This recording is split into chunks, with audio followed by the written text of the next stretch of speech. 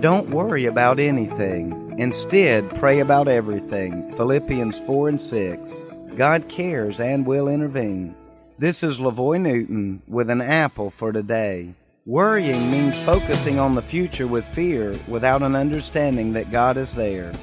Prayer does not mean that we will be without problems, but only that we are trusting God to help us in the midst of our problems and through them. I was watching a football game the other day that I had recorded, but I already had saw the final score at the bottom of the sports ticker, so I knew my team had won. I sat and watched my team start slow and fall way behind.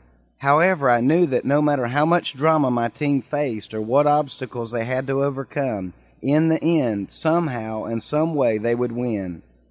An Apple for Today is a daily word of encouragement by pastor and author LaVoy Newton. More resources and encouragement are available at anapplefortoday.com.